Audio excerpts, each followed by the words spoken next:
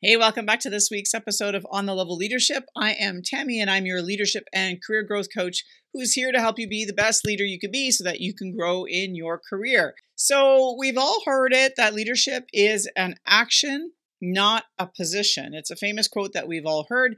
My play on that is that leadership is relational, not positional.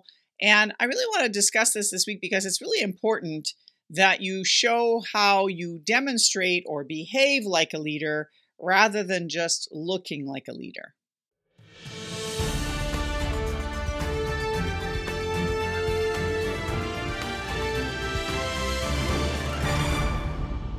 Well, welcome back.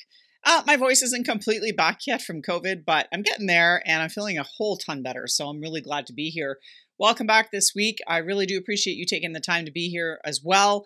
So, Kouzes and Posners, you all know if you've been watching my channel or following this channel for a while, you know I'm a big fan of these guys in the Leadership Challenge. They talk about their 5 practices of leadership, and there are 30 some odd behaviors in the LPI 360 that are assessed for frequencies. So how often you demonstrate your behaviors as a leader, and that there's a direct correlation with, the more often you show or demonstrate positive leadership behaviors, the more successful not only you are in your career, but the more successful your organization will be ultimately. So the evidence is clear that if you demonstrate positive leadership behaviors, that your organization will see almost a direct correlation in an increase in engagement. You'll have increased levels of trust in the leadership, but also in the staff to be able to get the work done. You'll enable productivity. You can decrease rotation or staff rotation rather, or turnover, which ultimately takes the onboarding / cost of recruiting burden down substantially for an organization. But individually as a leader, it makes you the leader that everybody wants to work with and for. It really makes you an asset, or you will likely be identified for talent management, because the more success you have as a leader in your own individual career by implementing these behaviors, the more likely you are actually going to go up in the levels of the organization or be appointed elsewhere, or be offered an opportunity somewhere. So it's really, really important that one learns how to behave as a leader, not just get caught in the trappings of the position. Essentially, there are sort of 3 key areas, the way I see it from a behavior perspective, that really made a difference for me as a leader in establishing the trust from my team and being able to really support those positive outcomes for the organization as a whole. The first is that as a leader, it's really important that you behave in a way that allows you to show a high degree of accountability and a high degree of integrity. What does this mean? Well, it means that you are fully responsible for your own actions, but ultimately you are also a buffer to senior management in terms of accountability for your team. So your job as a leader is to essentially push the team further, push them sometimes to push boundaries of people's comfort zones as a team to be able to effectively get the work done. When things don't go right, or when things kind of go off the rails a bit, it is your job as a leader to take full accountability for this. Gary Vee talks about this all the time, that if you're a CEO of a company and you're not taking accountability for your processes or procedures that caused a failure in your company, then you're not doing your job as a CEO or as a leader within your organization. And I fully agree with that. You need to be willing to take full accountability for not just your actions, but the actions of your team, and look at ways of course correcting if need be, and addressing or being disciplinary if required, if that's a requirement, in order to address the issue and reestablish the trust that senior management has in you. The other piece is showing integrity. What this means is that you walk the talk, that you are demonstrating and speaking the same values. Your implicit and explicit values align. There is no difference between what you say and what you do. That shows integrity, and that will increase the trust of your organization in you as a leader. So again, being willing to be accountable and being willing to show integrity is really 2 important features of making sure that you're behaving in a way that is positive as a leader. The second thing is that leaders are very comfortable communicating with other people. and are willing to collaborate. And so, what does that look like? Well, ultimately, if you will have a vision for the company, or if your leadership has a vision that you are being asked to implement, then you're going to have to be collaborative in order to get there. A lot of times, I've had clients actually say this to me where they think they have to develop the whole vision statement on their own, or that they have to somehow come up with a solution on their own.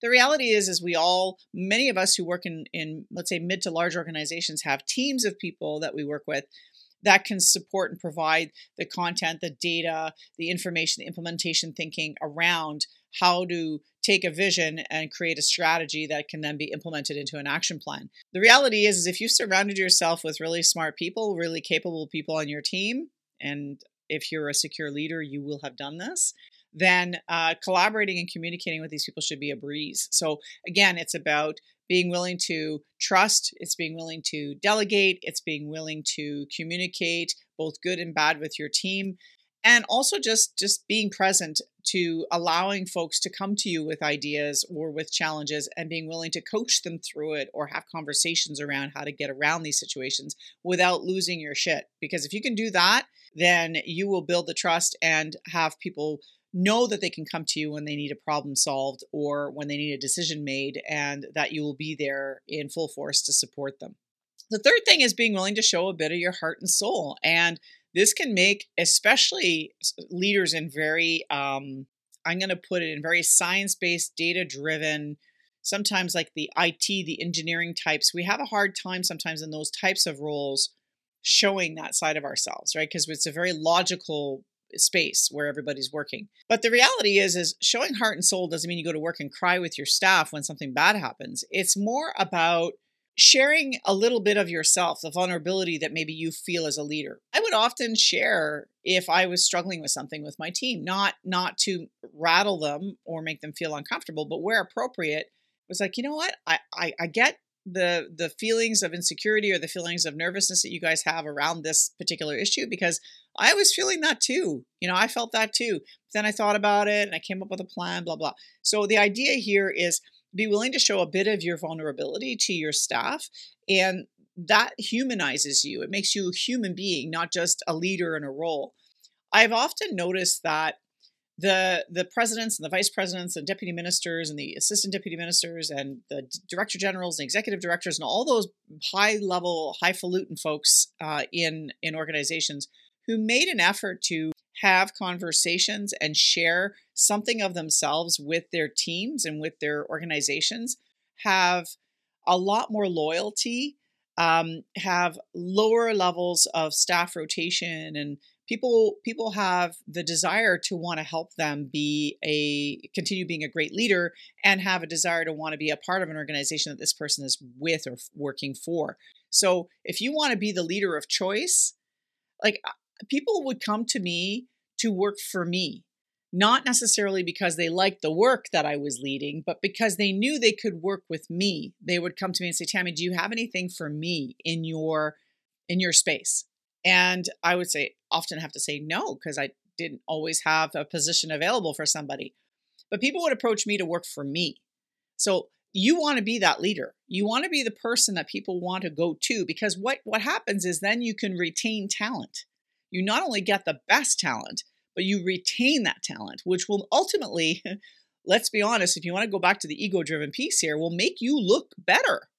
If you can get your team to be more productive, highly engaged, highly performant, and are meeting, targets in ways they've never met before, or have, client satisfaction levels are through the roof because of your team, because of your leadership, people are going to take notice. Not just your team, but your senior leaders are going to take notice, and it will ultimately improve your career positioning. So my point being is that we often get trapped in the notion of the position.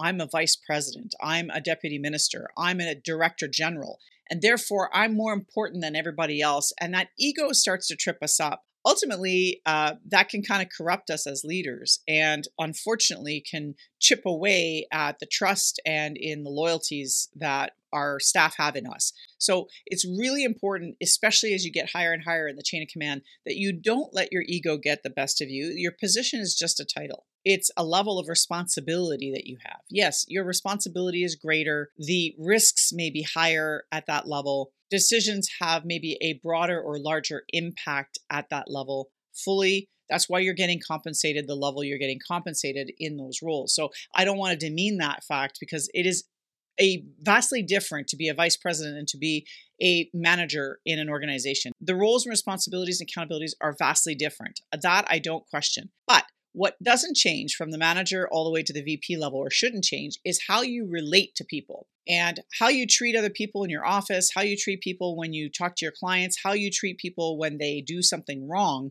is really key and important, because those behaviors as a leader is what's going to maintain the trust, maintain the loyalty, and maintain your talent pool intact where you are. So the message today really is simple. Relationships are the key to leading, full stop. If you don't know how to build personal relationships with people, you're going to have a hard time leading successfully. I don't want you to forget that just because you have a big title doesn't mean you get to be a big jerk. You want to make sure that you maintain that capacity to be humane, to be empathetic, to be compassionate. There was a time when I had replaced a leader who was extremely dysfunctional with a team, and he never, ever, ever learned anybody's names. The entire time he was leading there, he didn't know anybody's names. And it was a personal endeavor and passion of mine to get to know everybody, not just their names, but where are they from? What does their family do? What are their interests? How do they want to grow in their careers? Now, I know as a VP, if you have 300 people under you, you may not be able to do that. But at least with your direct reports, or maybe even your subordinates below them, that level, lower level below them, maybe the first level or two below you, make a point of getting to know people. Have information sessions, have town halls, have meet and greets at the local pub now that things are starting to loosen up. Start meeting people in person, get to talk to them, get to know them, make them feel like they're important, because they are, and they're important to the success of your organization. That's it for this week. It's just a simple reminder that your leadership is all about you developing relationships and learning how to communicate and be a human being with other human beings. And if you can do that, you can be a great leader. It is not about your title or position. Don't let your ego tell you otherwise. It is all about how you establish relationships with other people. So if you're challenged by your leadership, or you're getting feedback that maybe you're not real happy with and you want to work through these issues, or you're struggling with your career development or growth as an executive or as a leader in your organization, I can certainly help you out with that. Just click on the link down below, book a time in my calendar, and we can have a conversation around what your problems are and how I might be able to help you out. That's it for this week, folks. I really do appreciate you taking the time to be here with me. If you like the content from this week's episode, make sure you follow the podcast or subscribe to this video channel, because I am here every single week talking about how you can be the best leader you can be so that you can grow in your career. I look forward to being here next week, folks. Stay safe. Until next time.